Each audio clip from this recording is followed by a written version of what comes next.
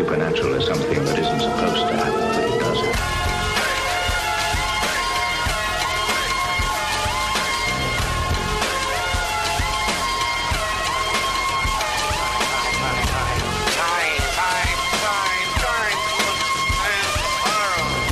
AM 1420, WBSM presents Spooky South Coast with your hosts, Tim Weisberg and Matt Costa.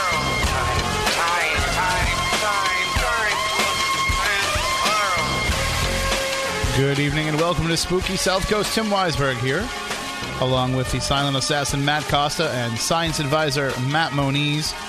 We are here to talk about the paranormal as we are each and every Saturday night, but tonight we're going to talk about a whole year's worth of paranormal in just 2 short hours.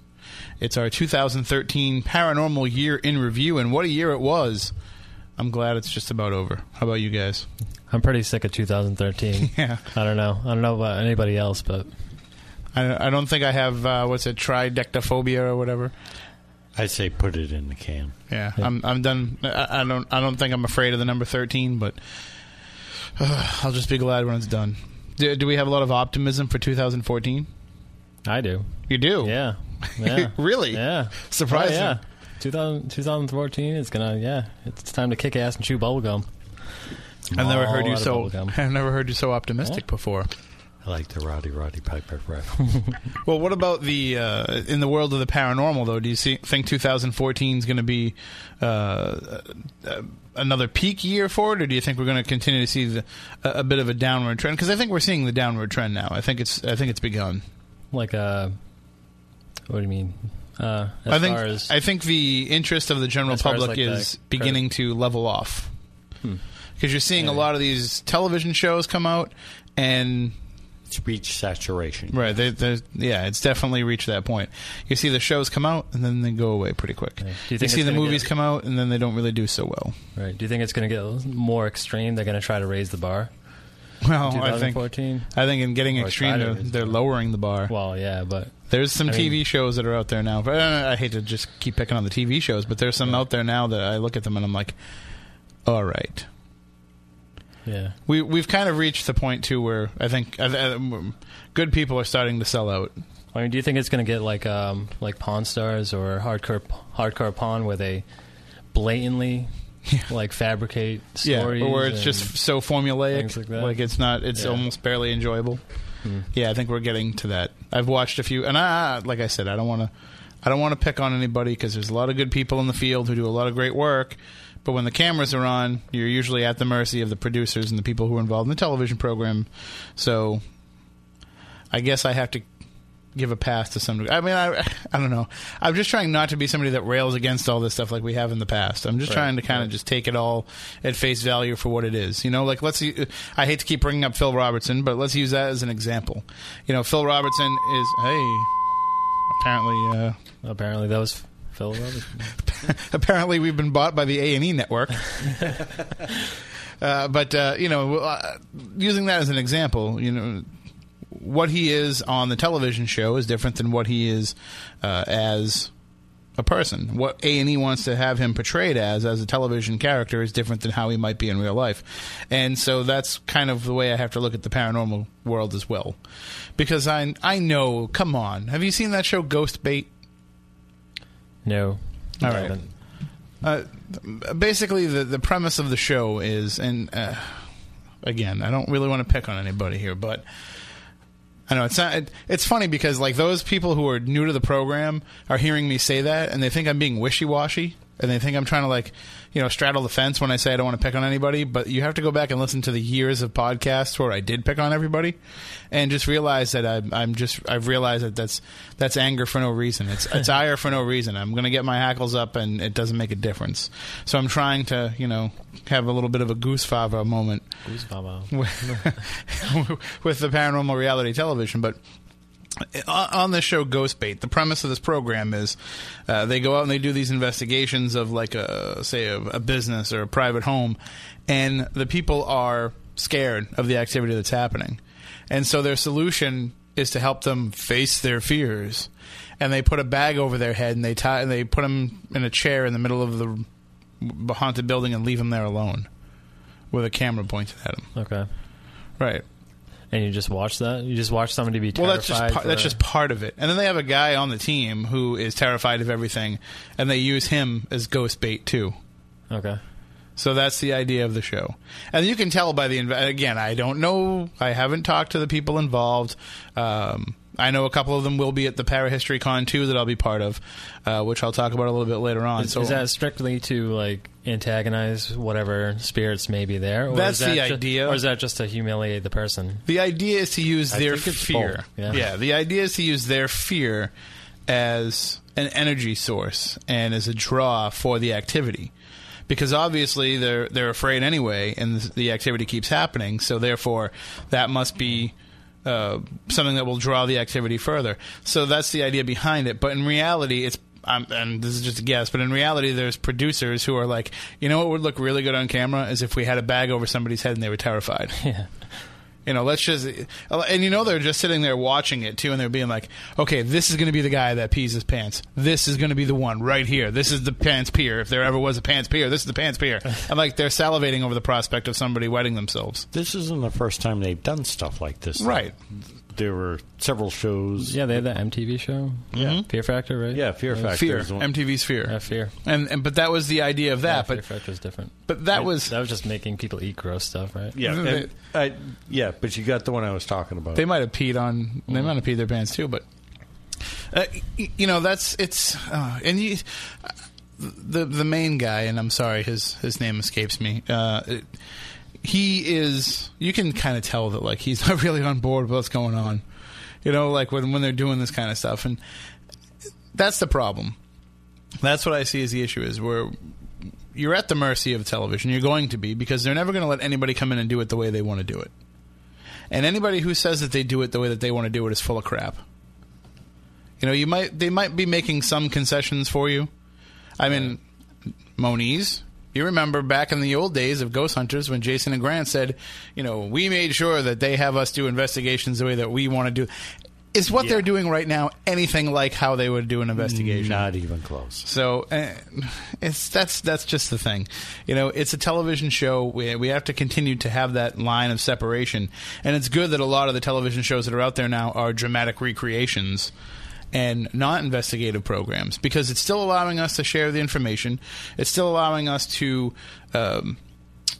put a credible face to paranormal activity that hopefully the home audience is buying into and will therefore feel more comfortable and understand their own experiences better. But doing it through dramatic recreation, I think, is a lot easier of a sell than a manufactured paranormal investigation. That's just my opinion. When I watch the stories... In other words, you're saying pay real actors?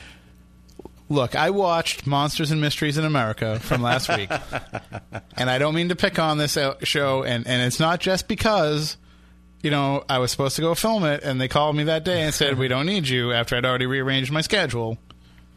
You know, I'm not bitter. Not bitter. I'm not bitter at all about that. But when I watched it, and I watched the way that they handled it... Yeah. It's another one of those programs where you have, creepy announcer guy. Now, I missed it. Was it of the quality of Unsolved Mystery dramatizations, or no less? No, I would say it's more. They had their own thing they were trying to sell and spin, and they. Yeah. Do you remember the Scariest Places in America special that I do? Yes. I filmed and Moniz filmed, but they never put them on. Yeah. After we wasted the whole day there.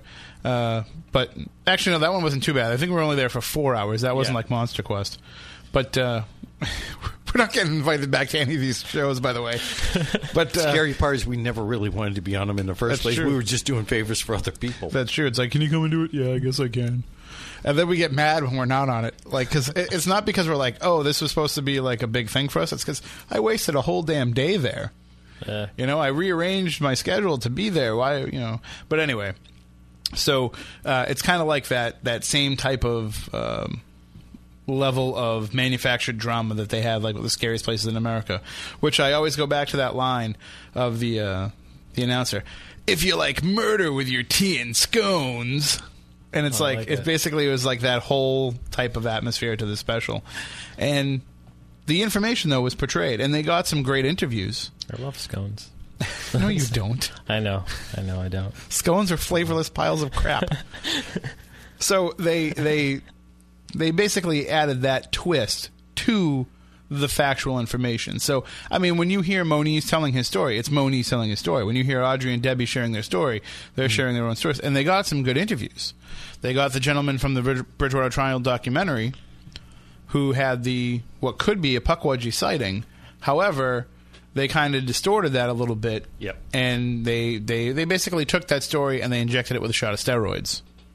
Well, not only steroids, they confabulated, let's put it this way, part of his story. They didn't like where it occurred, so they wanted to put it in the swamp. So they had his actual story changed. Andy was not exactly happy with how they took his stories and combined them into, he had 3 separate stories, and they made it sound like it was all part of one story, and the way they shot it as being in a different location. So there was a lot of, let's call it, Hollywood licensing to the way they were portraying the stories. And, but if that's the way that the programming is going to go in the future, that's probably an easier sell to the public than these investigation shows. I think the general, and I'm talking the average Joe TV viewer who does not go on paranormal investigations, doesn't go to events, has never been in a haunted location that they know of, to them, I think they've seen enough of the investigation, which I hate to say that. I'm sure it's bad news for everybody that's out there working on a pilot about investigations. We filmed a couple this year, and we could tell when we were working on them that, that this ship has sailed. This isn't going to work. There's no fresh angle to take with this.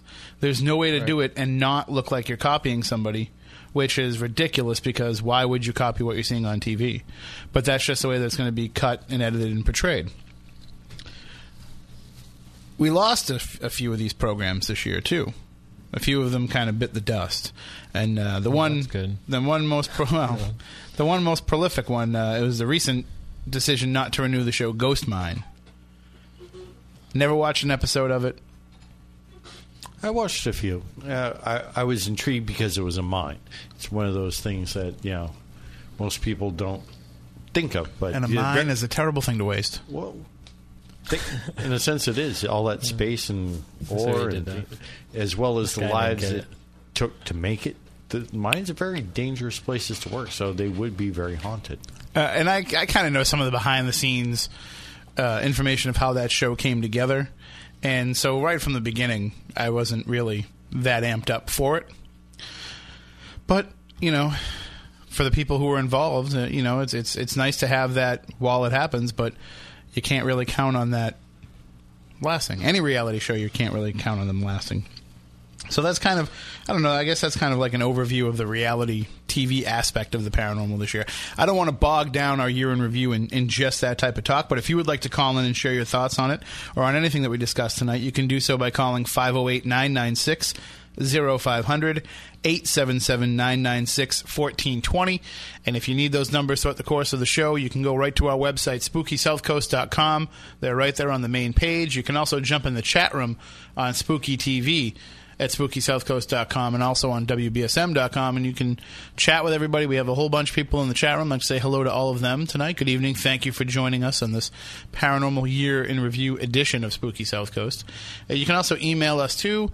You can shoot us an email, spookycrew at SpookySouthCoast.com, or you can tweet us at SpookySC. I put together this whole list, and we don't have to touch on everything here on the list. There's a few topics of discussion, and some of them are shameless self-promotion for us. We mentioned Moniz being on Monsters and Mysteries in America, and it's going to be rerun a whole bunch of times, so check it out. I mean, it's worth it just to see the actor who recreated Moniz. Yeah. He looks kind of like a young version of you. Okay. But that doesn't look anything like the Raven. And I'm assuming that's where this encounter happened. That's where the encounter happened. And just like what it showed in the story, the moment I saw them, I recognized them as well. So it was deja vu all over again.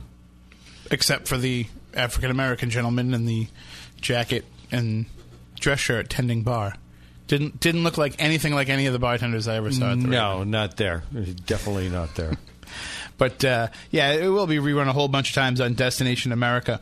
And also, one of the major stories of this year, of course, was the Bridgewater Triangle. It just blew up. It was huge. Right. And even before the documentary film came out, it seemed like there was a lot more attention paid on the Bridgewater Triangle. Part of that is because every time Lauren Coleman comes out with a new book, which he did this year, then that puts the triangle back into the paranormal spotlight anyway. But also there was a lot of advanced stuff because people knew that this documentary was coming out. And then you have a show like Monsters and Mysteries in America that's getting on the Bridgewater Triangle bandwagon. And it's starting to really get out there as one of these places. We can toot our horns a little bit for that as well. I mean, we had, 250,000 downloads last year of our Bridgewater Triangle episode in 1 week. So that just shows that the topic is exploding. And the documentary film is only going to make it become even bigger, I think, in 2014 as it goes into more festivals and into more screenings, and it gets out there at some of these paranormal conventions. But, I mean, this was, at least the second half of this year, it was the year of the Triangle, and I think that's going to carry over into 2014. I forget where I was going with that.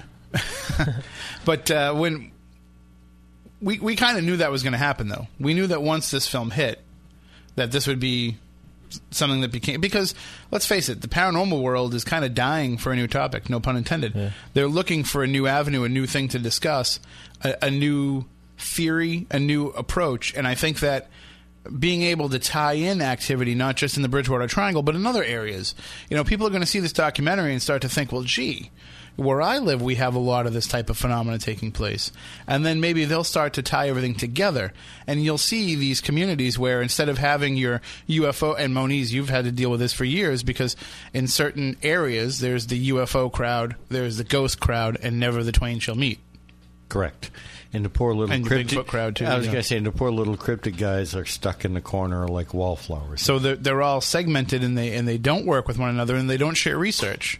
So they don't have this vast, database of, there's been 45 ghost sightings in the same place where there's been Bigfoot sightings. What's going on? Well, that's the interesting thing that I want to see happen. You take the trifecta here: ghosts, UFOs, and cryptids, and you'll find that when you talk to them, everybody's like, I tell people I'm looking for Bigfoot, and then people will automatically start telling me paranormal stories, whether it be a ghost or a UFO. So, well, I never saw a Bigfoot, but I saw a ghost, or I saw a UFO, and you'll talk to a UFO guy, and they'll have people telling them cryptid encounter, but they never share the data in between. Well, I would find it interesting if they could share the data in between. Is like, be nice if you could have one paranormal umbrella that, hey, I got this report from this person, put it into the central location, let the other guys interested in that topic field it, and then it's just a thought. Yeah. It'd be nice if it could happen, but I do have to say I've come across a number of paranormal groups, and very few paranormal groups actually investigate other things in the paranormal aside from ghosts. Right. Or they have their resident demonologist. Oh yeah, but of course, you have to. Right, that's how you get a TV show, I think. Right. But just give a guy a caller and call him a priest. Go online. I know some of those guys. They show up at some of these conventions. Monastery.org. Is that what you go to? I'm not sure. I forget what I went to. But yes, I am a Universal Life Church minister. I have my copy somewhere. We got ours before you had to pay. Now you have to pay. Now it's like $25. Well, because you have to buy the kit.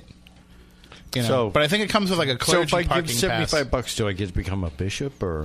I'm not sure how it works. I think you just get more of the perks. Okay. But I think you get like a hang tag that you can like park anywhere you want. Oh. I don't know if people recognize it. Yeah, all the holy water you can drink. Right. It's so much easier to make your own. You know, like when make your own holy water. Says Evian. Yeah. Like when we investigate with Keith Johnson, and he can just make his own holy water. He doesn't have to go to the church like we do and pick it up.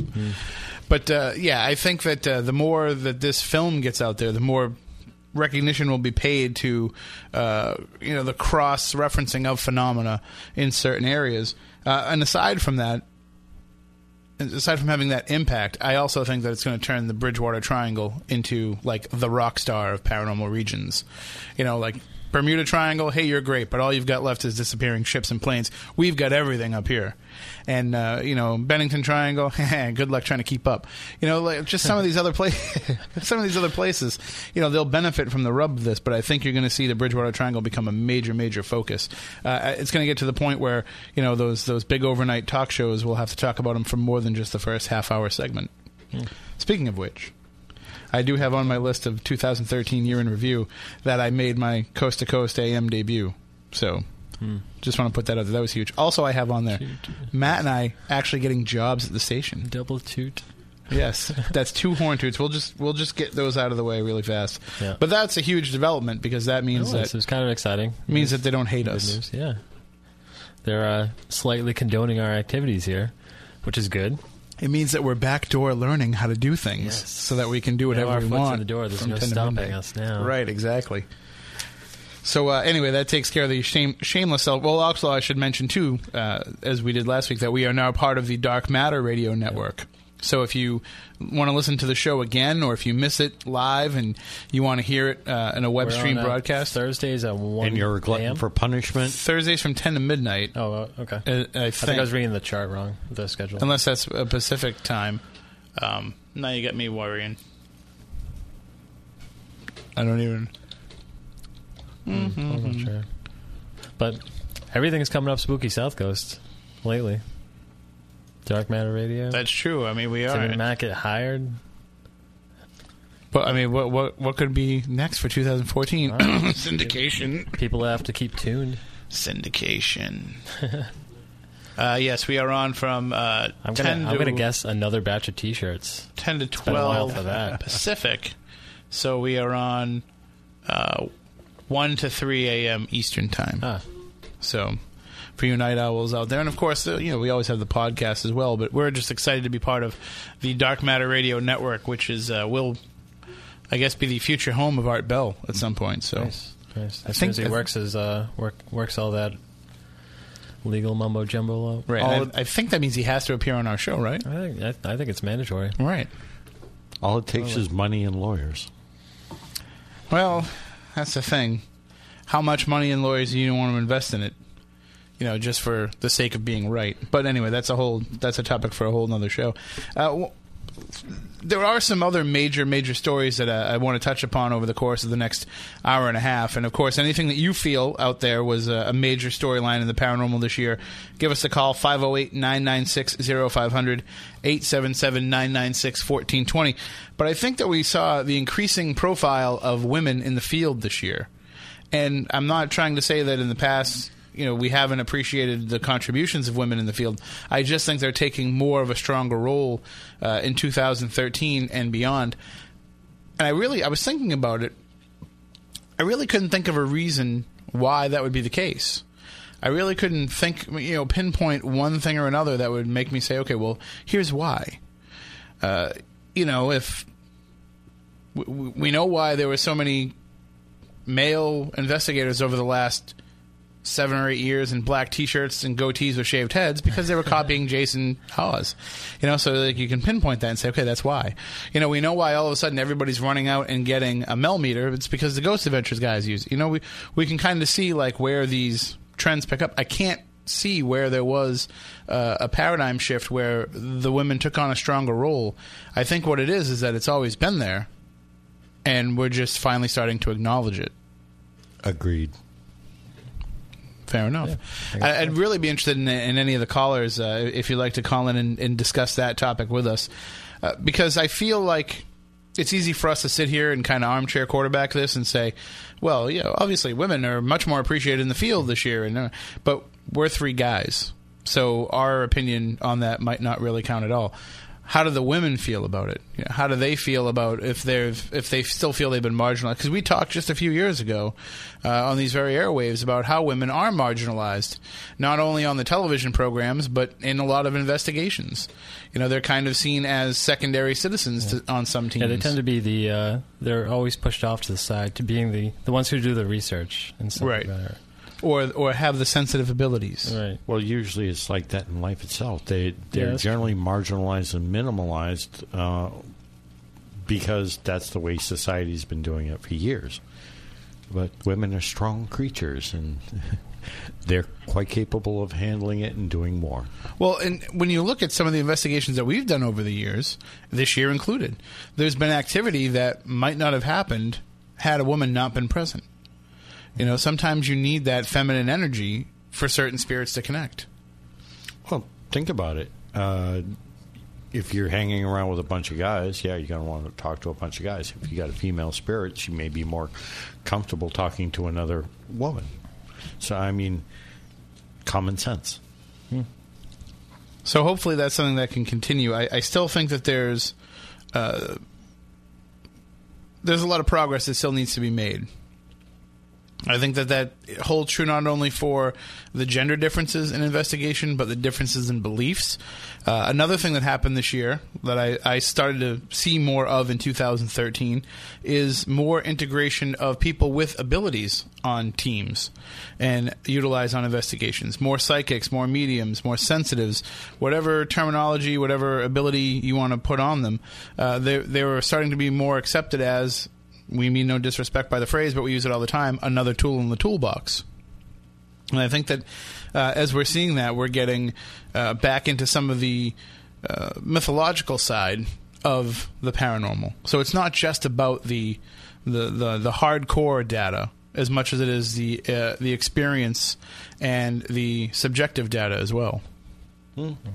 I mean, I know that you've been doing this for a long time, Moniz, and I'm sure that you've gone through cycles of times when you have used subjective experiences as part of the story. And sometimes you've probably said, you know, I don't feel like this case, what was going on, you know, whether it be your own mindset, your own connection to the case, you might be able to say, well, I think I'm a little too close to this one, so therefore I have to take myself out of it, and I can only look at the hardcore physical data that I got. Correct. You hit the nail right on the head. How close am I to the case? Am I really, too close where my own emotions and my own feelings about things are going to cloud it? Yes. Well, then I'll just continue on in as a passive observer. I'll just collect what I can, what I feel about the case, what I've seen and what I sense. If I'm more distance from it, that's when I become more clinical. That's when I'll set up computerized things and take in digital information and let that speak. I think we do that with everything in society, though, if you think about it. But I think that there's been a stigma placed on utilizing that aspect of people in an investigation because when we got this, and again, so much of what we're talking about has to go back to the television strain because that is what has dictated a lot of the new people in the field. The people who are joining paranormal groups now and getting out there and investigating, they didn't learn the same way that you learned, Moniz. They didn't learn from that school. They learned from television shows. And they may be going against them now, and they may be expanding their horizons, and hopefully they are. And hopefully they're learning more and taking different and unique approaches. But the fact of the matter is they still were indoctrinated by that approach. So therefore they're hearing, these 2004, 2005 episodes of Ghost Hunters in which they say, we don't trust psychics, it's too subjective, we need the objective data, and then they go out and they get a dog that can hunt, that can sniff out ghosts. But still, right?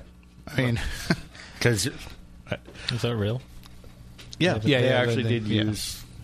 But again, going back into the day that they used to use animals in early parapsychology studies as well. So is that? You're talking chicken and egg. What they were doing is just borrowing stuff from old Hans Holzer and Brett Steiger books and things like that. But. And again, I do want to point out, I'm not trying to be disrespectful of their, especially right now with Jason and what's going on with his wife and his family. I mean, we wish them well and their friends. And I'm just talking about the approaches. I'm talking about the themes in the paranormal, and they may be representative of that theme because that's just the position that they play in the field. We did get a question here from the chat room, and they want to know if with the paranormal shows finishing up their course, do we see Spooky South Coast continuing to be as popular as it is now? Absolutely. You can't get any lower. Yeah. When you're at the bottom, you can only go up from here. Right. Aim low and achieve. No, I hope that it continues to be popular. Again, we always say it. We say it every year, but next year, syndication. We need it. Right. We need to reach more people. We need to have more people. We need to keep this discussion going because it's great that we have the local audience that we have, and we love them. We love our podcast audience too, but they're listening, 3, 4, 5 days after the show has already happened. In some cases, months and years. Yeah. So we need to reach as many people as we can to keep this discussion growing and to keep it happening and on a regular basis and to find out more of the nooks and crannies of information that are out there instead of just the broad sweeping strokes that we try to do now. So hopefully we can work it out so we can reach more audiences. So anybody out there that runs a station, get in touch with us.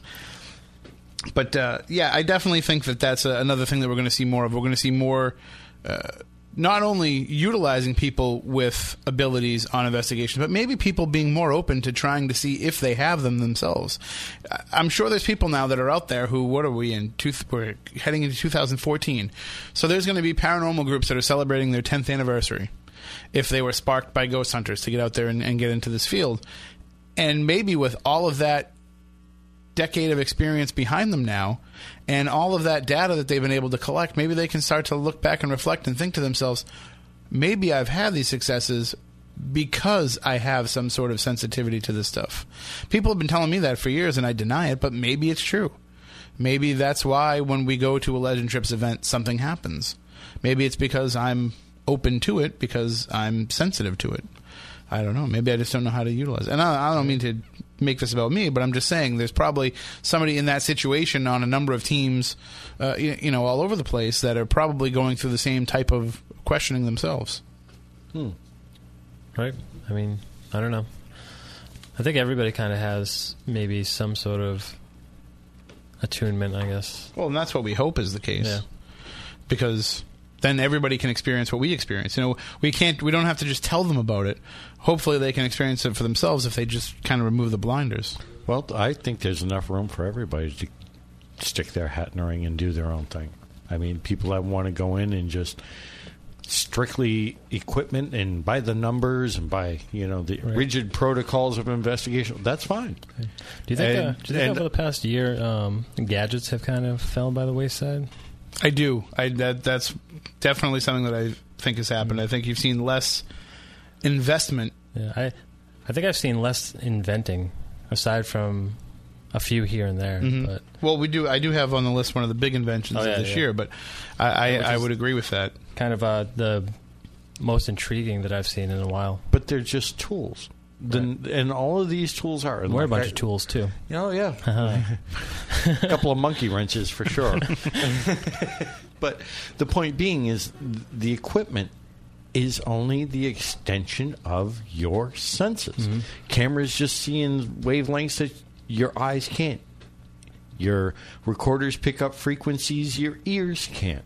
The various sensors will take place of your skin to sense temperature and galvanic response. Saying, like, if you take a picture, say you take a picture in a room, there's a reason why you took a picture at that particular time. Your body is telling you to.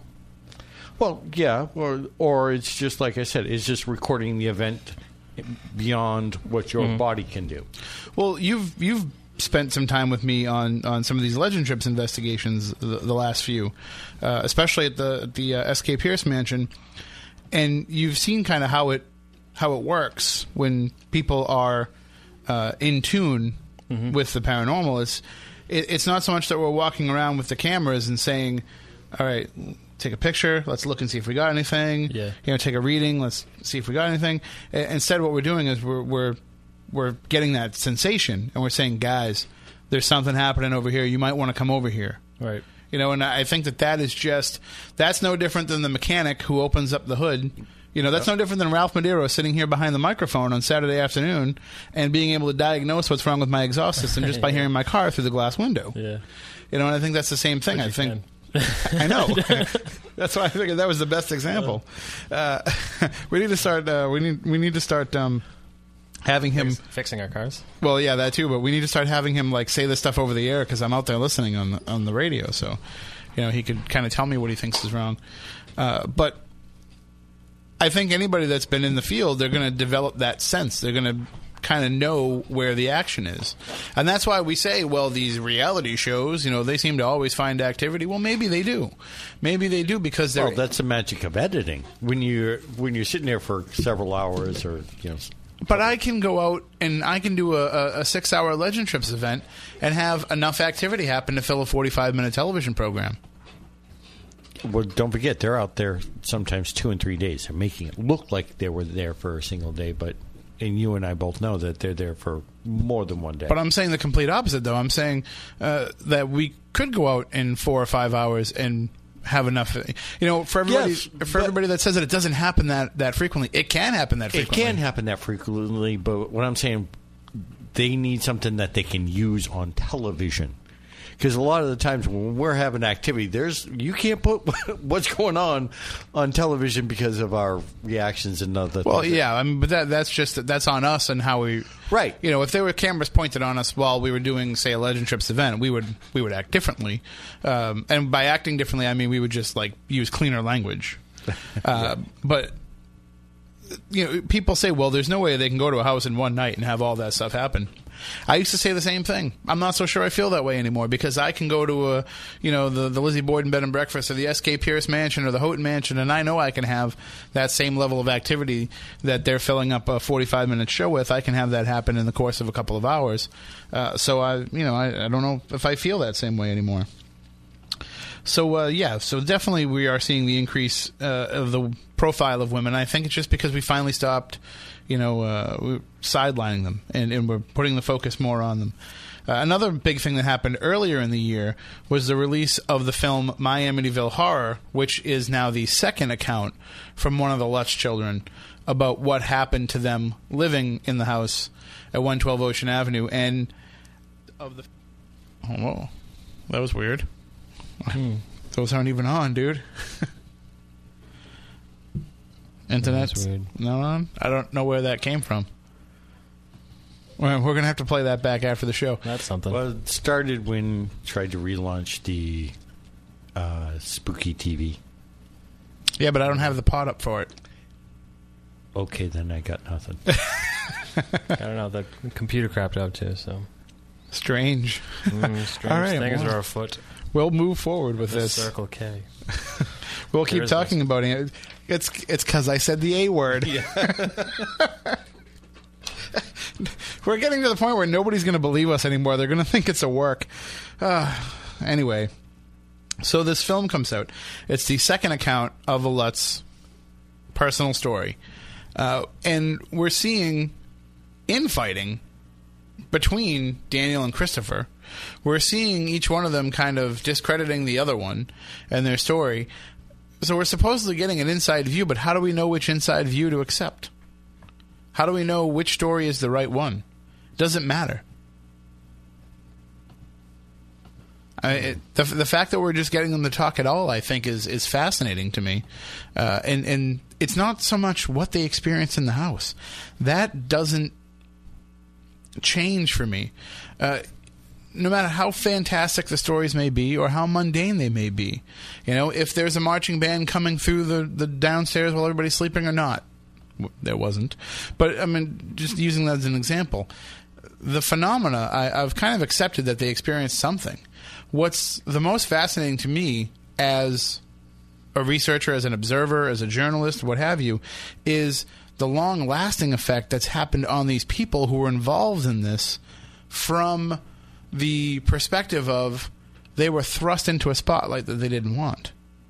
Or maybe they were thrust into a spotlight that they didn't quite understand what it was going to do to them. This could be the eventual story of these people that we're putting on reality television now. This could be the future story of, John and Sally Smith, who are featured in an episode of Ghost Hunters. Yep, the show came by, did their little bit, and walked on, and then all of a sudden they were left there to deal with the consequences.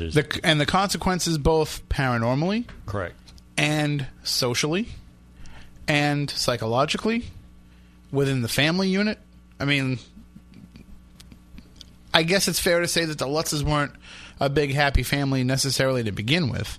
But the fact that now you're putting all this extra pressure on that family, I'm sure that played a role in how George treated those children going forward. And then he reinvents himself when the paranormal community starts to explode, and he sees the opportunity to put himself back in the spotlight and to maybe make a few more dollars off of it. And he kind of reinvents himself as being, Mr. Nice Guy. And you have Chris and Dan who resent him even more for that. I don't know. I don't know where that can go any further. I know that we haven't heard the rest of the story because there's a new Amityville film coming out, I believe in January of 2015. They're going forward with the Amityville, The Lost Tapes, fictionalized movie. Yeah. But we'll see both Danny and Chris come out in the future and talk more about this, I'm sure. I'm waiting for DeFeo to come out and do some more talking about what, the talking that he's already done is crazy. Yes. And that's my whole point. He's the 800-pound gorilla in the room. If it wasn't for, quote-unquote, his actions, would that place have been haunted? You understand what I'm saying? Suppose he, rather than took the rifle and took out his family, turned it upon himself. Mm-hmm. You get what I'm saying? Would the Lutzes, after they moved in, should the DeFeos moved out, still have had a haunted place or haunting as they had claimed had happened? Would it be different? I guess one of the things that people point to when talking about the Amityville case is the fact that no one after the Lutzes reported having activity take place. And there was no reports really in the house, I believe, before then. Because I talked to a person that lived on that street that knew both the DeFeos and the Lutzes. But what about John Ketchum? What about the Native Americans that are buried on the property? What about all these stories that were manufactured after the fact? But that's what I'm talking about. I knew a person that lived on that street, and I talked to him back in the mid-'80s, and he said that he didn't know of anything happening in that house other than the murders, and then he said he knew the kids, the Lutz kids, but he's like, they were there for a month. He's like, you can't get to know anybody really that well in a month. So, and for everybody who uses the, I guess the defense, you can say, or whatever, the plot line that nobody else that lived in that house ever reported having an experience. Well, did you see what happened to the Lutzes? Did you see the media circus that happened around them? Maybe that's why, even if they were having activity happen, they wouldn't have said anything. And not everybody that lived in that house afterwards were in the same financial state as the Lutzes. They got that house on a great deal. That was more house than they should have been able to afford, but they were able to get it at a cheap price. People who purchased that home subsequently, maybe not the first people in there after the Lutzes, I don't know, I haven't gone back and checked, the property records, but I'm sure that somebody could. I'm sure the next people probably got a relatively decent deal, but those who have lived there afterwards have been paying a pretty heavy price in order to live in that house, and I mean that financially. Yeah. I mean, they're dropping $1.9 million to move into that house. They don't need to sell their story if they are having paranormal activity.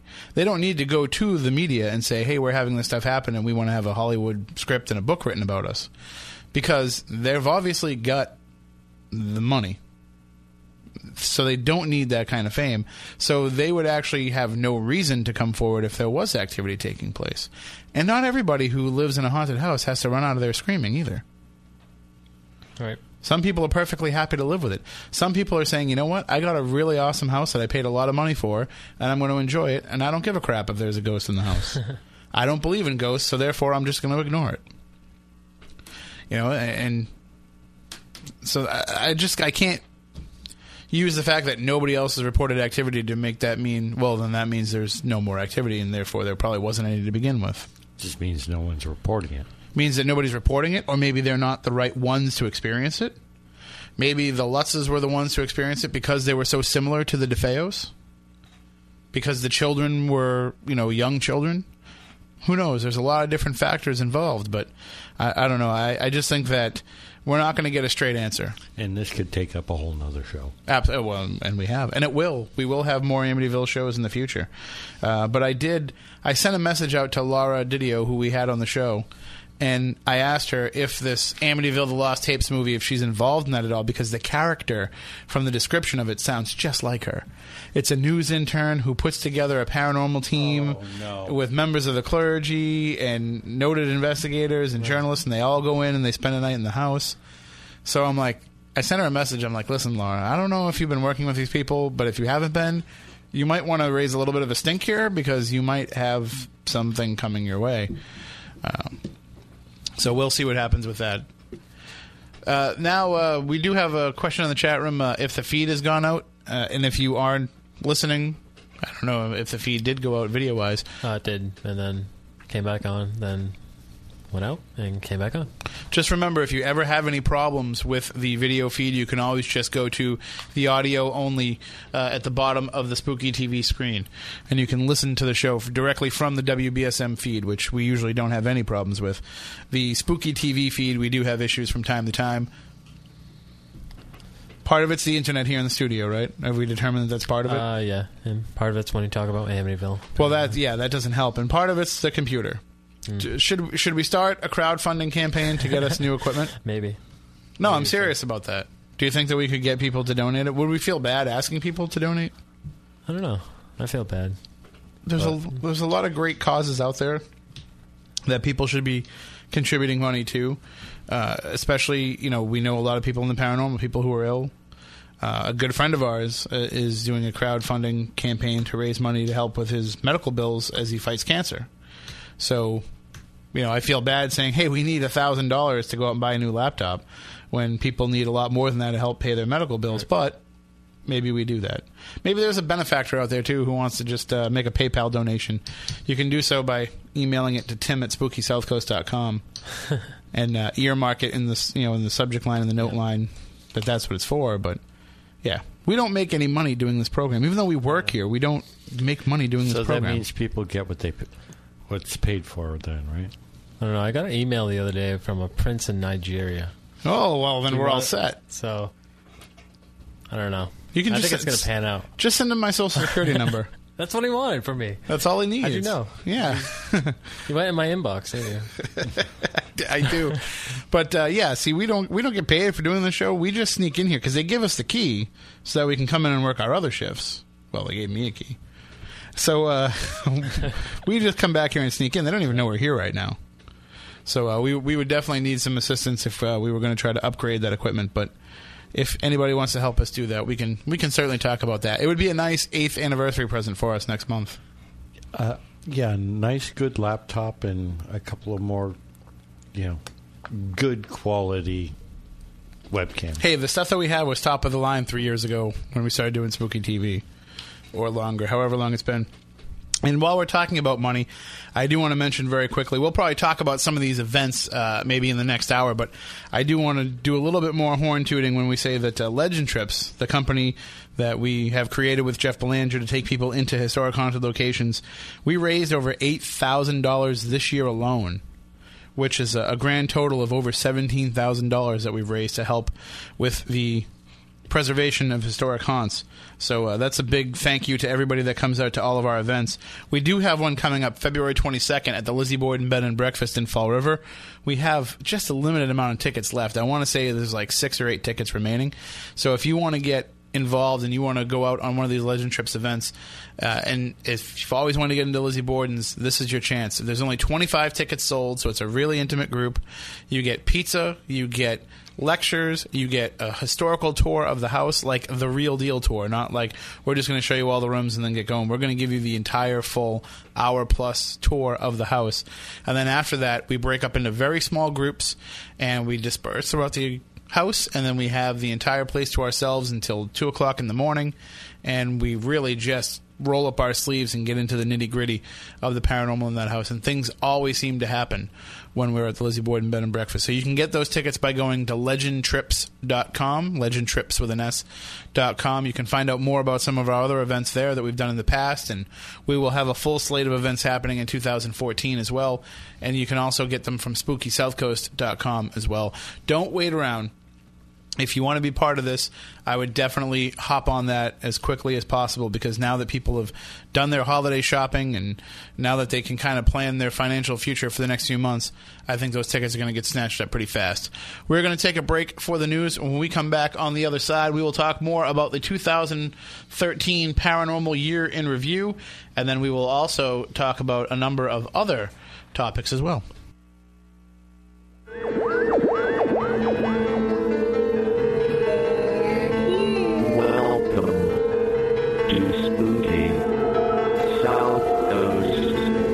I know the supernatural is something that isn't supposed 7,000 high school students.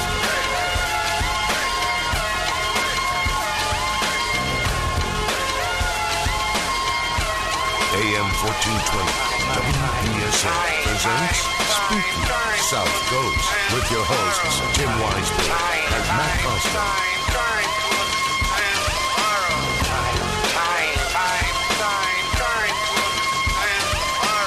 You know what I've noticed is I'm way better at this stuff at 6 a.m. than I am at 10 p.m. Well, you had a long day. I have. Yeah. And I was here a couple times this week. I was here 3 days this week. I did really good those days. It's easier during the week. There isn't all this automated stuff that you got to deal with. Yeah, that is kind of a pain.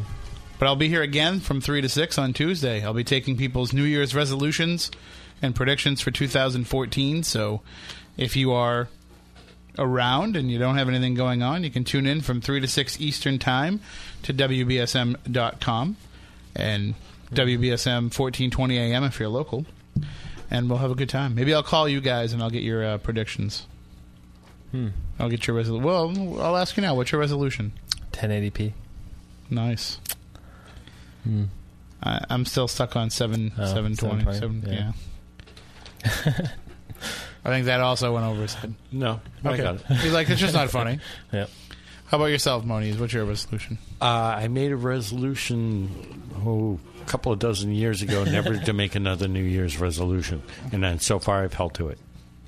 Do you keep making that same resolution, or are you just holding to the original one? Holding to the original. All right, because otherwise you would have broken it. My resolution? Syndication. I just want to keep saying that. Right. Syndication. From my lips to management's We should make ears. a vision board. Well, we should. We should. So we were covering the Amityville case before the news break as being one of the big stories of the year, the My Amityville Horror documentary. We are kind of counting down, but we're kind of recapping some of the top paranormal stories of 2013. And we welcome your calls and your thoughts. 508-996-0500, 877-996-1420. You can also reach us in the chat room at Spooky TV at SpookySouthCoast.com. And it's funny that Maddie58 in the chat room is saying how they'd like to come on one of our Legend Trips events one of these days, but they live out in Minnesota, so they're not going to be able to do that. It's so funny that you mentioned that, because I'm going to Minnesota for a paranormal event coming up this year, coming up in 2014. On May 10th, I will be heading out to St. Paul, Minnesota, to take part in a great wrestling event with the IWI at the Eagle Club, and then we'll also be having a night of ghost hunting following that event. So if you're out in that area, make sure that you come be part of this event and say hi, and we'll have some fun. I'm looking forward to it. I actually challenge. I lay the challenge out there because our friend Tim Dennis from Darkness Radio is involved with IWI, and I laid the challenge out there. I said, EMF detector on a pole match. I'm challenging him. Tim versus Tim for the paranormal supremacy. EMF detector on a pole match. So and he accepted the challenge. So I would expect now that over the course of the next couple of months, between now and May, that we will have some promos going back and forth. I'm going to record some promos and put them online. I'm sure Timmy will. And who's going to be the immovable object and who's going to be the unstoppable force? I think we're both going to have trouble body slamming the other. So I don't know what's going to happen. I just saw No Holds Barred again the other day. That's how I envision it, actually. You think it's going to be like that? I think that's how it's going to go down. Which one of us has to cross our eye? I don't know. Both of you. Go for it. Who gets thrown through the plate glass window of the television station? That'd be you. You have to do it. I will. I have no problem. I'll do it. So that's something to look forward to. Also, I'll be at ParaHistoryCon, too, in May, the first weekend in May in Lake George, New York. So hopefully you guys can come and hang out, too. I know, Matt, you said you were going to try and get out there. Yeah. So going up. Is it a weekend? It is. It's Friday, Saturday, Sunday. I think I'm bumming a ride with Tiffany and Joe and Christine, so because I don't want to drive out there by myself. It's a long ride. I fall asleep driving between here and Wareham, so those are just a couple of things coming up on the calendar that we want to mention. And of course, also I mentioned before the break our Legend Trips event, February 22nd at Lizzie Borden's. But talking about the Amityville case, and that getting a lot of the spotlight in the early part of the year, how about when the summertime came and The Conjuring just took over the paranormal world? Not only was it an excellent film, I mean, and a lot of you are probably, if you hadn't seen it in the theater, you're starting to see it on DVD and Blu-ray. Mm-hmm. Matt, did you see it in the theater or did you see it on DVD? I saw it on DVD. Yeah. You saw it on the... I know what you mean, yes. But how would you rank that as a horror film? It's probably the best horror film I've seen, mainstream horror film that I've seen in a long time, at least for the entire year. And I know, Moniz, you were a fan of the film itself. Yeah, I thought they did a really good special effects job with it, and they loosely took liberty with the actual story, but otherwise it was a pretty darn good film. Well, that's to be expected. Whenever you have the Hollywood version of anything, they're basically taking a story that they already had in mind and mixing it with the truth. But it also put a lot of spotlight on the original case, and we had Andrea Perron on the show to discuss that. And of course, we had Keith Johnson, who was one of the original investigators in the case, come in and talk about that as well. It serves, though, as a case study of what happens when a location becomes well known for paranormal activity and the people who live there don't want it. They don't want the attention. And that's what happened with the Sutcliffes. And now they're actually working with an organization that is doing the research to prove that some of these claims made in the film and even in Andrea's own research aren't true. That, the whole Bathsheba story, they're disproving that. And they suffered for quite a while with unwanted visitors on their property, people feeling like because that film was so popular that they had a right to invade the Sutcliffe's privacy, posting their address up online, making YouTube videos of how to get to the house. It's just, that goes so beyond what anybody should be doing. The Amityville case is different. I almost feel like that's something that you weren't going to contain anyway. And you couldn't contain it because the people who lived in the house were the ones who were out there selling that story. Even though by the time that they really got going with it, other people had moved in, they were the ones who were the owners of the property when they started working the story up. And it's a different story with the Perrons and the Sutcliffes, and now you're talking about something that happened 30 years ago and affecting the people who are there now. And I don't want to get into whether or not Norma was looking for this when they had ghost hunters come in and all that. I mean, that's all part of the story as well. But just looking at it as a case study of, here's what can happen when the news gets out. That's why when we hear stories about haunted houses that are for sale we try to track down the people who are selling them and try to get them to come on the show and talk about it, but we don't reveal the location because you're only going to cause trouble for the next people that live there. Right, that's true. But in terms of a phenomena, in all the years that we've been doing this program, which will be 8 coming up next month, I can't remember any case that's taken the community by storm like this. I mean, part of it was that Andrea was so accessible, that she was out on the circuit promoting both the movie and her books, House of Darkness, House of Light, all 3 volumes. So the fact that she was so visible and so accessible, I think, was part of the reason why the community jumped on this. But I think another reason why they did is because not only was it a great story in terms of what happened, in terms of the amount of activity and what these people went through, but it was fresh. It was different. It was a story that we hadn't already heard and hadn't already been recycled 1,000 times. There hadn't been 45 direct-to-video movies about it. I mean, do you feel like that was probably part of what the attraction was to it? Maybe even more so than the activity itself? Something fresh that people could sink their teeth into. It had, drama built into it, just like the Lutz family had built into theirs, and it was about the same time period, when it occurred. So, and there were really only a small handful of people that can lay claim to the story at this point, because you only had the parents who lived there, and Andrea, who was the one telling the story. The few investigators that had been involved in the original case, which, as far as I know, Keith Johnson's the only one that's been speaking publicly about it. And then you have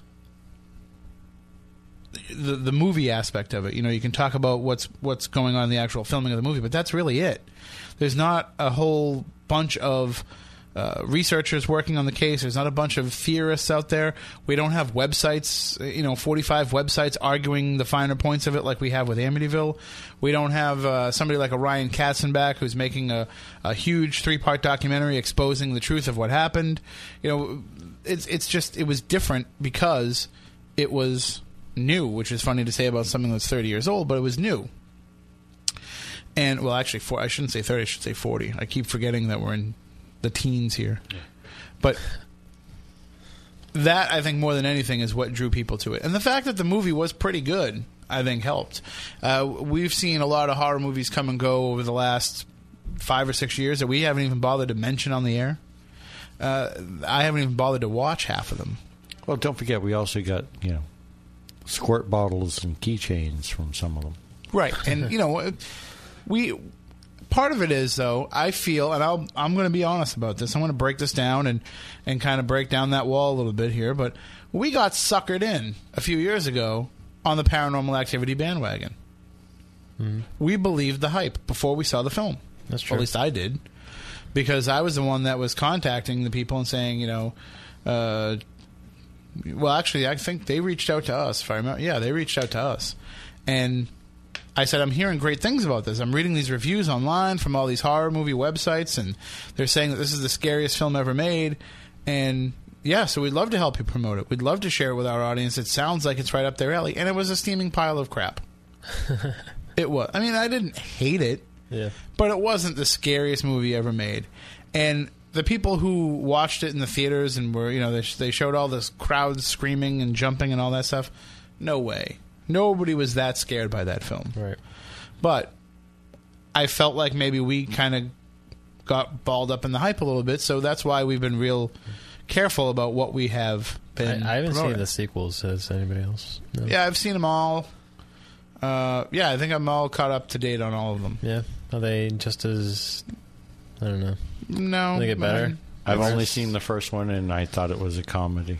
Yeah, it's pretty much just a rehashing of the same story.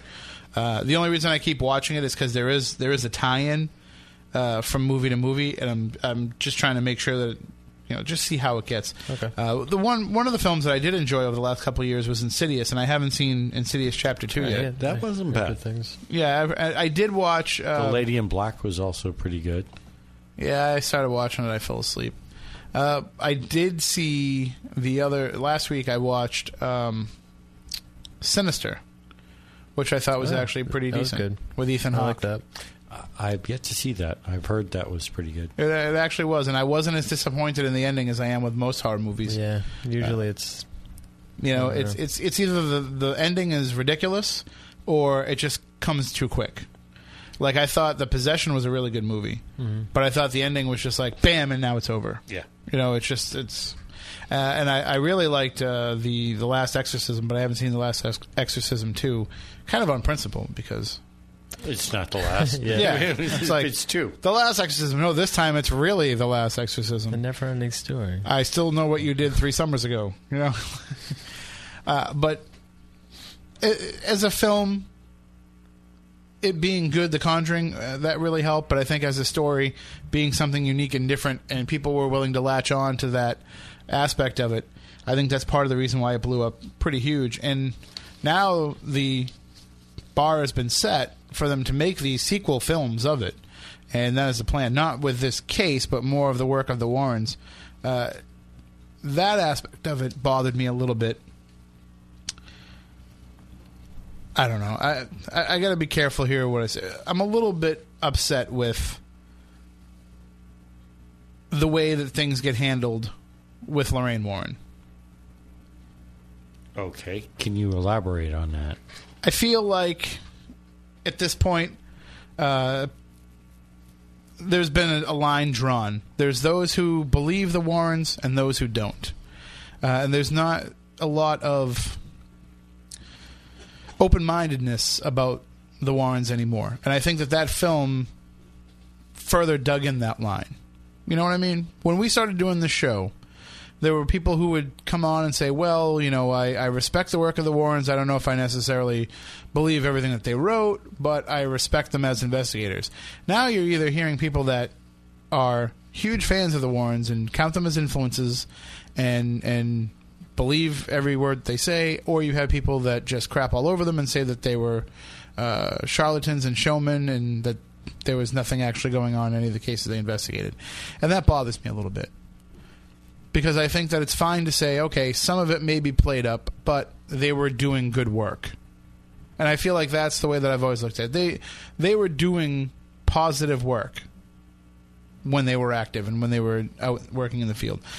Did the story get played up? Did it get dramatized? Of course. There has to be some artistic license for books, for movies. That's going to happen naturally. But that doesn't demean the work that they did.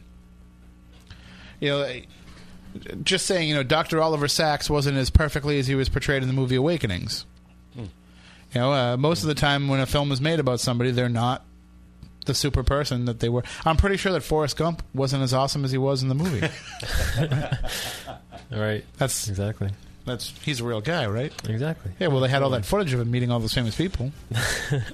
Had to be real. But I'm just saying that kind of bothers me a little bit. Is that look what they've done to us? This is what we started the show. What they've done to our song, Ma. Sorry, go ahead. But this is what we started the show with. We know that they do this because we've had it happen to us firsthand. Right. So. But also, what's happened to us has not been by our own hand. I feel like some of the Warren legend was created by the Warrens. And happily disseminated by an eager media looking for any little bit that they can drum up for business. Controversy means money. But also drummed up by the Warrens. I didn't say that wasn't the case, but yes. But I look at the source as being where it originates from, obviously. So they were spoon feeding them. They were spoon feeding the media, and the media was eating it up. So they're just as much. I don't want to say the problem because it's not really a problem. The fact is they've done more to put paranormal research into the regular person's home than anybody has. But maybe that marketing aspect of them is the reason why we were able to have a lot of these shows from the 70s that influenced the next generation that led to the shows of the 90s. We'll leave it at that. Okay. We have a lot of other things to talk about. A few other things that I want to talk about here, and they do kind of relate to our Legend Trips events, but I do want to make comment of these because they were part of the 2013 Paranormal Year in Review. The problems with the S.K. Pierce Mansion in Gardner. We didn't really put a lot of this out there publicly when we were planning that event, basically because we didn't want to make it seem like we were making excuses for anything. But we went through a lot of trouble with that event. And the people who attended that event, they kind of know the story, and they know what we had to go through and the hoops that we had to jump through. Basically, a few weeks before the event was set to take place, an event which had already sold out, by the way, we found out that the town of Gardner had come down very hard on Edwin and Lillian, and they were making all kinds of rules and regulations about whether or not they could continue to have events in that house. Now, there's no plumbing in the house. Mm-hmm. Well, the plumbing's there, but they just didn't have the ability to turn the water on. Well, some of the pipes needed to be replaced because they burst. Long story short, they don't live there anymore because of the activity, or at least that's what they claim is the reason why. And nobody was at the house. The pipes froze. Nobody was there to, turn the faucet on. When you have an old house, you got to leave the faucet running a little bit when it drops to really cold temperatures. And it gets cold in Gardner. So nobody had left the water running. And then when you go to turn on the pipes, the pipes burst. We've heard it happen tons of times. And that's kind of what went down. And that everything in that house is dependent on the water system. The plumbing, and also it's forced hot water heating. So there's no heat, there's no bathrooms. With no bathrooms, no running water, that means it's not considered sanitary, so you can't serve food in there. So we find out 2 weeks before we're going to go feed people pizza in the S.K. Pierce Mansion that we can't feed them in the mansion anymore. Now we have to find a place that can feed 40 people. Because even though we only sold 30 tickets, we've still got our staff, we've still got Edward and Lillian, we've got their staff. So we had to find, and we also had a fire inspector that we had to, had to be paid for out of the evening's earnings. And that was another thing because somebody decided to raise a stink. So people causing problems for Edwin and Lillian are trying to, it trickled down to everybody else that was trying to do events at that mansion. I know that they have plans of continuing to have events go on there. There's got to be some changes. Edwin talked about that when we had our event, and this is a topic that I think we really need to discuss at some point in the future for an entire show. Does somebody who owns a haunted piece of property, a property where there's reported activity, do they owe the paranormal community anything? Good question. My honest answer, no. They don't owe you crap. It's their house. They can do whatever they want with it. It's a different story if we're talking about a town building. We had that story this year with the Middleborough Town Hall, which I don't know how much we want to really delve into that, but we had... Or we could get into things like Gettysburg and all of the battlefields, and which are pretty controlled, right? And yes. they won't allow people to have access to. The Middleborough Town Hall, which they were allowing people to have access to, until one dolt decided to try to pull a fast one and bring all kinds of media attention to it, and then try to say that he had nothing to do with it. And you can go back and listen to that episode if you want. I don't want to rehash that entire situation, but it was ridiculous to be claiming that you had nothing to do with the media showing up when you're the one writing and issuing press releases as if they were coming from the Middleborough Town Hall and the town government themselves. But anyway, there's a reason why we haven't heard his name. So a place like the Middleborough Town Hall, you could say, yeah, they kind of owe something to the public. It's a public building. I have a story here about... let me see if I can find it here. A story from this past fall, from October, when a city employee in Butte, Montana... it's pronounced Butte, right? Not Butt? Yeah. No, I'm just kidding. I just want to say Butt. A city employee in Butte, Montana was reprimanded by her bosses after she let paranormal investigators set up an infrared camera in her office building, which had been reportedly haunted. The actual problem was... let's see here. I have the information here. The health department, it was the building where they did it, and the people in charge of the health department said, quote, "The public gives trust in us and we need to take that seriously, and setting up cameras in public buildings to catch paranormal activity I don't think is gaining the public's trust." Then the employee was given a written reprimand, and another employee was given an oral reprimand who had been made aware of it. So, I mean, does that hurt the public trust? We could debate that for an entire night as well, you know. Yet it's fine to set it up as a security camera. What is the difference? Well, the difference is the security camera is only for internal use, whereas a paranormal investigator's camera would be made public if they caught anything. Okay. That would be... As long as it doesn't affect the operations of the As long as there's no sensitive material. Right. You know, we investigated the town. I don't know. Were you there in Braintree? No. Well, I investigated the town hall, and we were just told, hey, listen, if you're in an area where there's sensitive files and documents, don't open them. Mm. You know, we were given complete leeway. There was nobody from the town following us around. Somebody was there. We have a standing offer to investigate the State House up here in Massachusetts. I mean, we get access to all kinds of places where there's sensitive information because there's that trust. But like I said, it's different when it's a public building. We could go before a town body and argue until we're blue in the face. The bottom line is, if it's a public building, then we should be able to utilize it in that manner. The real problem isn't that people don't want paranormal investigators investigating public buildings. It's nobody wants to go there after hours when they're not getting paid and wait 6 hours while you're doing it. Really, that's the problem. Yeah.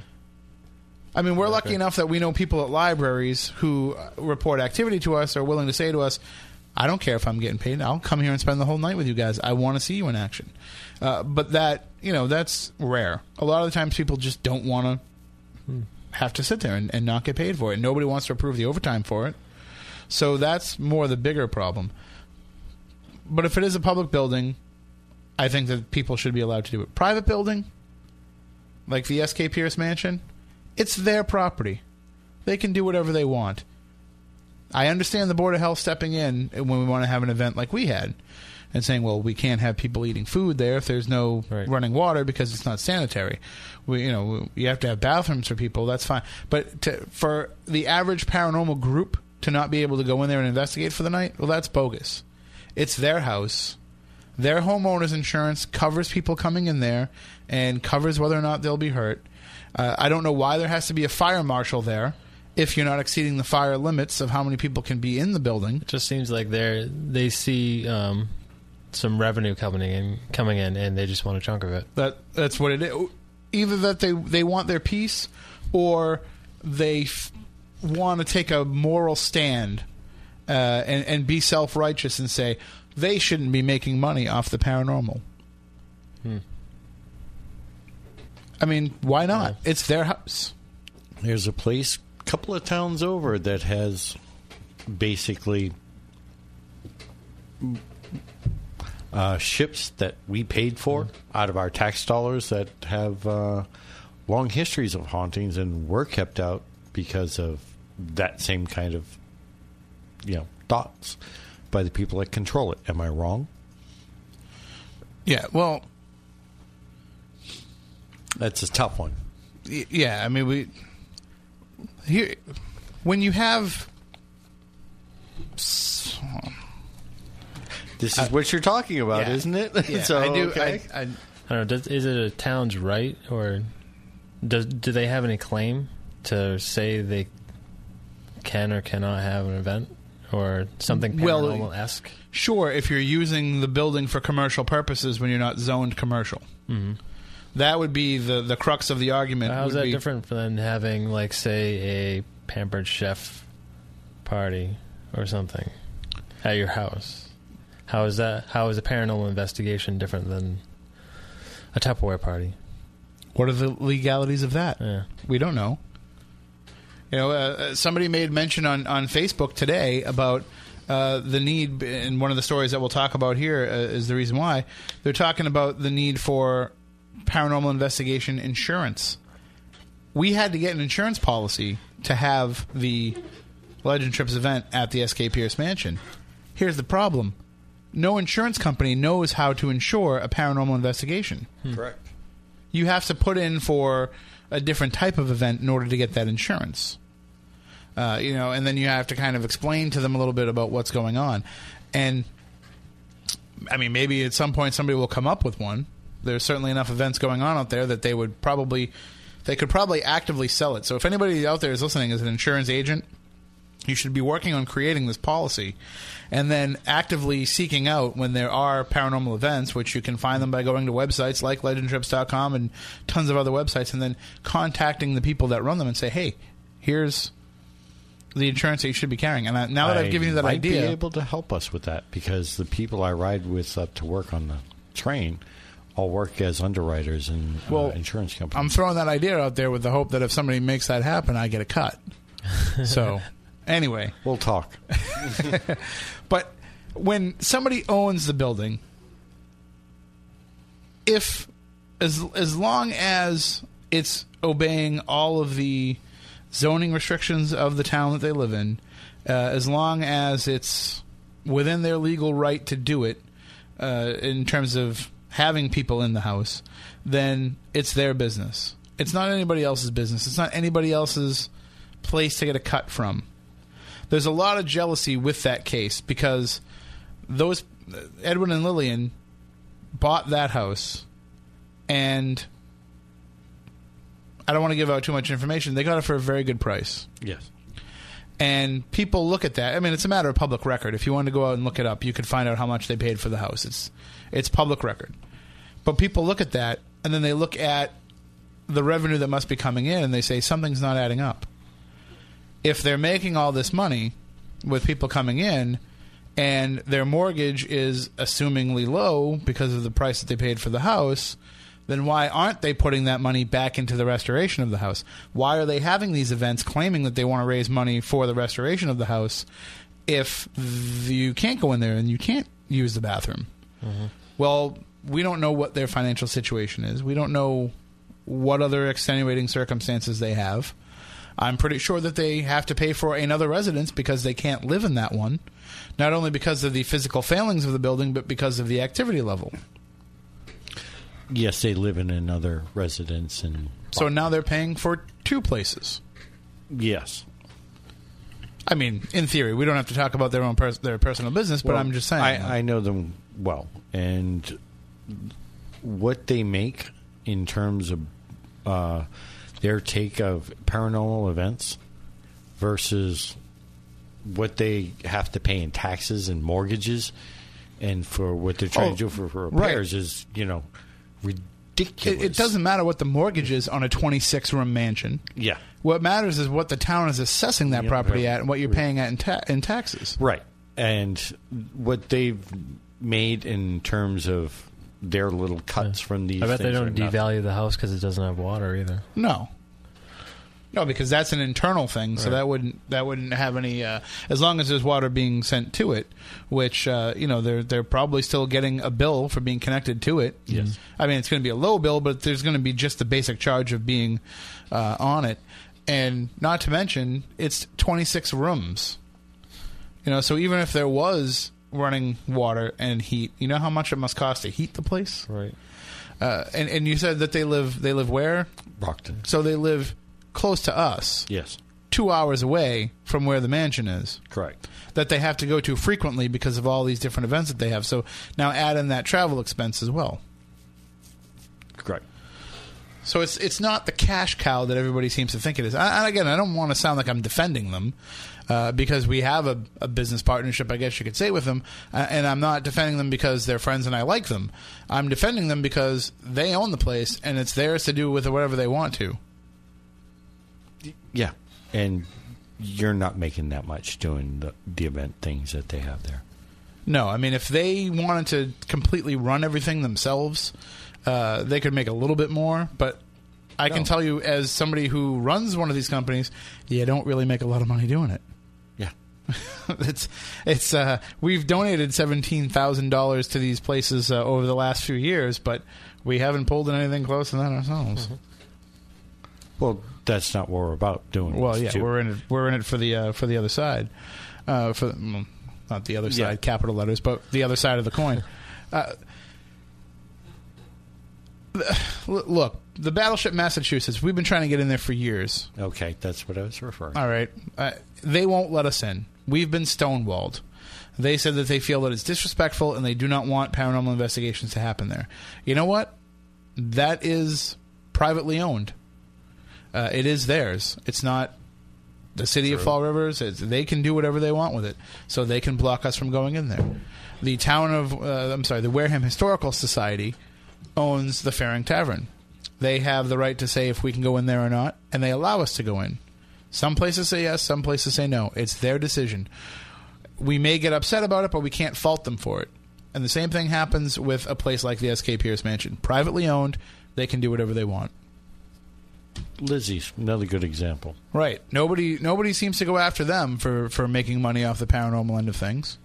Oh, they get their share of, yeah. They do get some, but not at the level that the SK...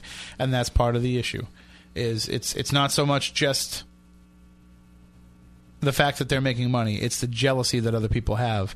I think somewhere down the line, this is just speculation on my part, but somewhere down the line, there was a deal somewhere that went bad. And the party who was hurt in that deal has now made it their business to take it out on everybody else that tries to go in there and make a profit. If you have a place that is haunted, active, and you want to open it up and let people come and investigate at their will, that's great. That you are somebody who is that forward-thinking and can do that and has that luxury. Most of us would not want to let people come into our house, whether we live there or not, but a place that we own, and trample through it every Saturday night all year long and not get something out of it. Okay. No, I see where you're going. I mean, Costa won't use my bathroom without leaving a quarter on the top of the toilet. That's right. Now, I expect Respectful. that. I expect that quarter when he goes in there. When he comes over, I give him as many drinks as I can in the hopes of making a few dollars in coins when he has to. See, I'm always thinking. All right, so we'll leave that story behind. Another place that we investigated this year as a Legend Trips event was the USS Salem, and they've had some issues as well. They've actually had to suspend anything happening on the ship while they rebuild that gangway. Yeah, they're closed because of structural issues. Yeah. But that's another huge story, though, for the paranormal community, because they are dependent on the money that they make each Halloween with their haunted ship event. And they were not able to have that the way they normally would because they couldn't let people on the ship. They had to build a haunted house area in the parking lot and around the dock and in the mini golf course. So, I mean, I haven't talked to the people over there, but I'm going to just assume that revenue was down from the haunted ship if people couldn't actually get on the ship itself and take part in the festivities as they normally would. So I'm hoping that in 2014, they think that it should be fixed by the spring. Again, I haven't gotten an update lately. But if that's the case, I would hope that the paranormal community would kind of rally around it and help them make up some of that lost revenue. And I think maybe Legend Trips, if we want to have another event there, we should do it sooner rather than later in order to help them kind of get back on their feet. It's only a small portion of what I'm sure that they lost, but we can all do our parts to help. So any groups that are out there looking, and I know groups are used to the idea now of having to pay for a location. You know, you might want to give them a ring and say, hey, keep us in mind for when you're open back up again. Well, it's a great place to check out. We had a great event there, and it's a ship that's got plenty of history. And don't be afraid, if you are in a paranormal team, don't be afraid to partner up with another team and rent the ship out and share the cost, because it's huge. There's plenty of room for everybody. Huge. We sold 855 feet? 715, I think. Oh, I'm thinking of the battleship. But we had 60 tickets sold to that event. And plus we had our own staff, the ship staff, and RTS Paranormal. So we probably had 85 people on that ship. And nobody was stepping over anybody else in terms of space. Yeah, it's a big boat. Some people were stepping over some people otherwise, but that's a whole other story.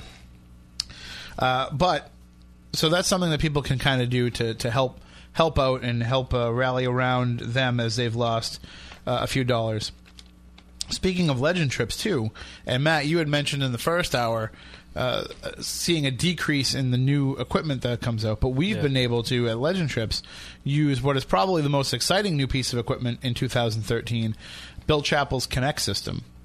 And for those of you who are unfamiliar, Bill has basically modified the Xbox Kinect camera, not the one that you have on your Xbox system at home, but the developer camera, which is different in what it can do.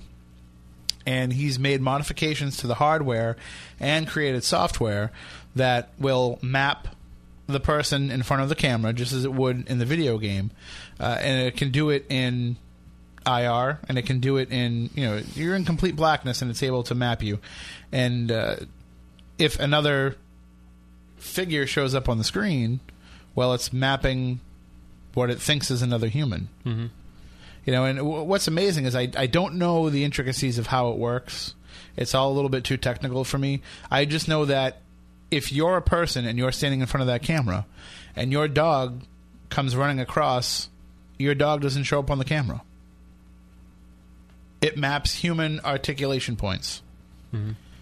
So if it's mapping two people and there's only one person standing in front of it, where's the other person coming from? Exactly. And you're the most skeptical of the bunch here. And I think Jeff actually got on the last investigation we did. He got at Escape Pierce. Yeah, he got a figure that was standing next to him. So I don't know. I think, and now it's very interesting. When we started out using it, which was just this past fall at Slater Mill, that was the first time that we used it. But we will have it at all of our events going forward. When we first started using it, there was only 3 systems in the world. And Bill had 2 of them, and we had the other one. Right. So this was really your only chance to get them. Now he's actually starting to make them for investigators. They're not cheap. And I don't think they're on the website right now. I think he's only it's really not cheap to get those cameras either. No, the cameras themselves are like $200. Right. So, which is a lot different than the $50 one that you buy for your home system. So we'll probably see more of these systems popping up, and there are some out there now that people think are the same thing, but they're just modifying the home version, right? And it's not the same. It doesn't work the same. So we'll see what happens with that. One thing that I will say technologically, when it comes to paranormal investigation, is less focus on hardware and more focus on software, and more integration of people's handheld devices, be it their cell phone, be it their tablet, their laptop, what have you. But we're seeing more software being created, and a lot more apps. Yeah. How much trust? Well, let me ask you this question each individually, because you each can come at it from a different angle. Matt being more skeptical about all of this stuff, mm-hmm. and knowing kind of the basics about cell phones and what they emit and the fields that they create around them. How do you feel about these apps that are all say on them for entertainment purposes only? I mean, I do have to say some interesting things do come through on a variety of apps that at least the ones that we've used, but I don't really put too much stock into them just because they are an app, and I don't know, it's only $1. The majority of them are free. I mean, how good can they actually be? I'm not totally sure what they actually put in cell phones, but they're not made for what they're being sold as, I suppose. So I don't know. I think it's just strictly for novelty purposes. Well, Moniz, I'll ask you, as somebody who probably knows a little bit more of the science of the structure of these devices, how much stock can you put in the software that is on a cell phone or a tablet? What they're doing is they're using the signal strength that's coming from your antenna.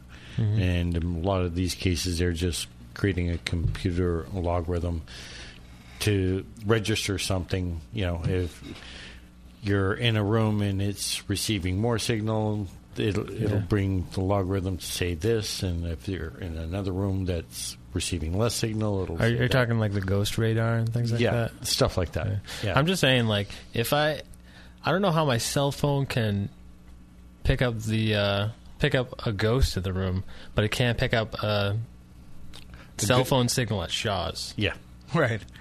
Well, here's an interesting thing. Like, I'm over by the milk, and I cannot make a phone call. Will these apps work in a place where you don't have any signal? Yes, they will. Okay. Because I use them on my devices, and frequently when I go to places, I don't have a signal because I have T-Mobile. Okay.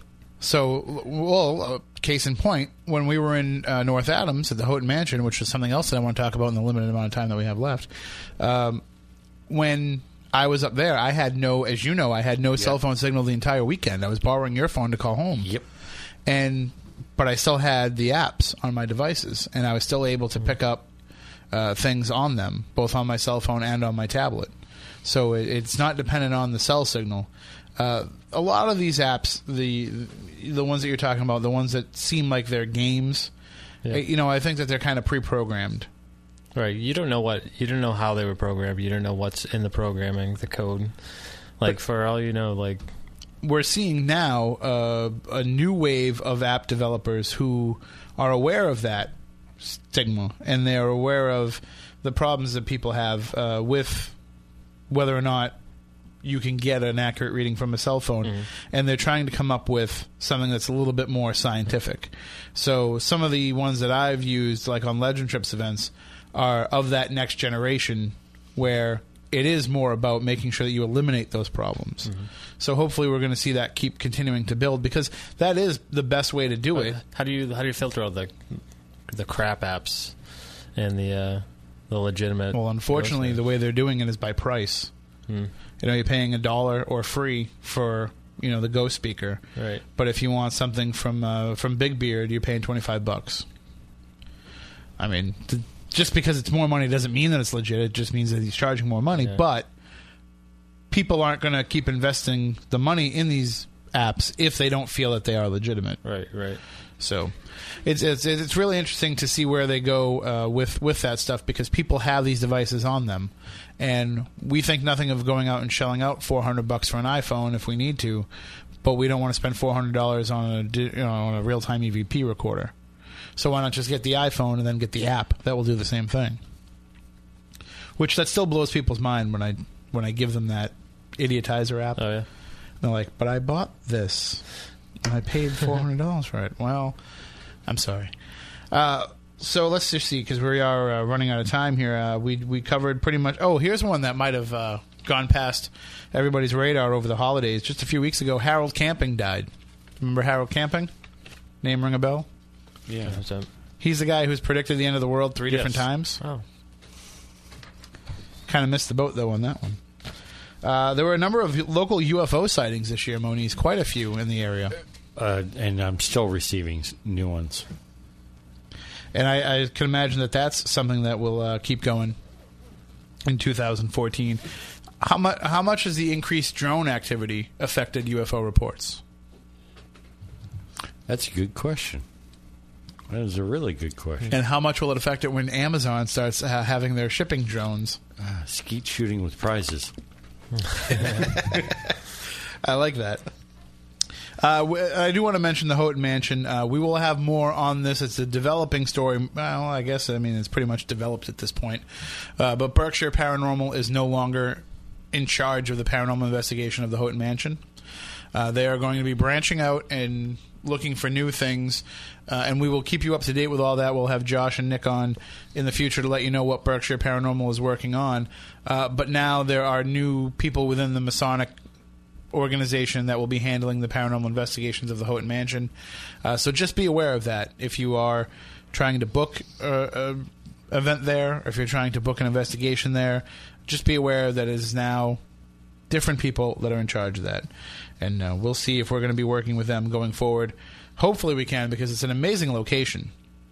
But then again, we're big fans and supporters of Josh and Berkshire Paranormal as well. So we'll see what happens there, because we want to be involved with whatever they're doing too. I know that there's something big coming up that I really can't give away too much information of. But let's just say we'll be heading to North Adams this summer.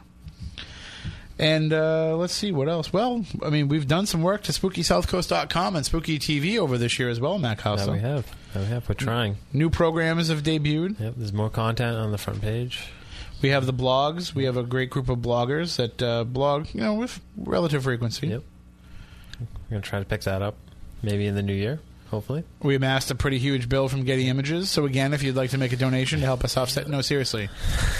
Really? We owe Getty Images like $800. What? Somebody used a licensed image in one of their blog posts, so they sent us a bill. No way. So we either need, what is it, $800? We either need $800 or we need a copyright lawyer. Or a $800 lawyer. Right. I would rather have the $800 lawyer. Yes, I'd rather have the lawyer that tells us how we can keep doing this going forward and not have to pay. So there we go. That's. I want to go down fighting. You won't beat up on the little guy and get away with it. Getty Images. Yeah. We've been stealing theme music for 8 years and never had a problem. Who are you to come and yell at us for one picture? Getty. That happened. So resolution for 2014: only use pictures that we took ourselves on SpookySouthCoast.com. Everything's going to be stick figures, basically. We have an illustrator who wants to develop illustrations for the website. We need to use him. DJ, if you're listening, you'll be getting a whole bunch of work in 2014, that's for sure. He does phenomenal work, and it would make the site look incredible. Just like we use Frank Grace's photography for Legend Trips, DJ could be the visual representation of SpookySouthCoast.com. Let's make it happen. Excellent. I mean, when somebody's offering to give you stuff for free, you take it. And it's a good showcase for his work because it is incredible. So we'll definitely work on that. And if anybody wants to get in touch with us over the course of 2014 and beyond, you can do so by going to SpookySouthCoast.com. You can email us directly, SpookyCrew@SpookySouthCoast.com. We'll go to all of us. We also have individual email addresses, Tim@SpookySouthCoast.com, Matt@SpookySouthCoast.com for the Silent Assassin, and Science Advisor @SpookySouthCoast.com for Moniz. We're all on Facebook. Moniz has a public page that he doesn't check because he's got messages there waiting for him from people that are really trying to get in touch with him. And it's not letting me in. That's your fault, man. I had you all set up. Well, we'll work on that. We'll fix that. And you can also follow at least 2 out of the 3 of us on Twitter as well. And, of course, the main Twitter feed is @SpookySC. So I think we promoted everything fairly, right? We covered pretty much everything we need to cover. So that does it for this edition of Spooky South Coast. For Matt Moniz, for Matt Costa, I'm Tim Weisberg. We want you all to stay spooktacular, and we'll see you next year. I hate that lame joke.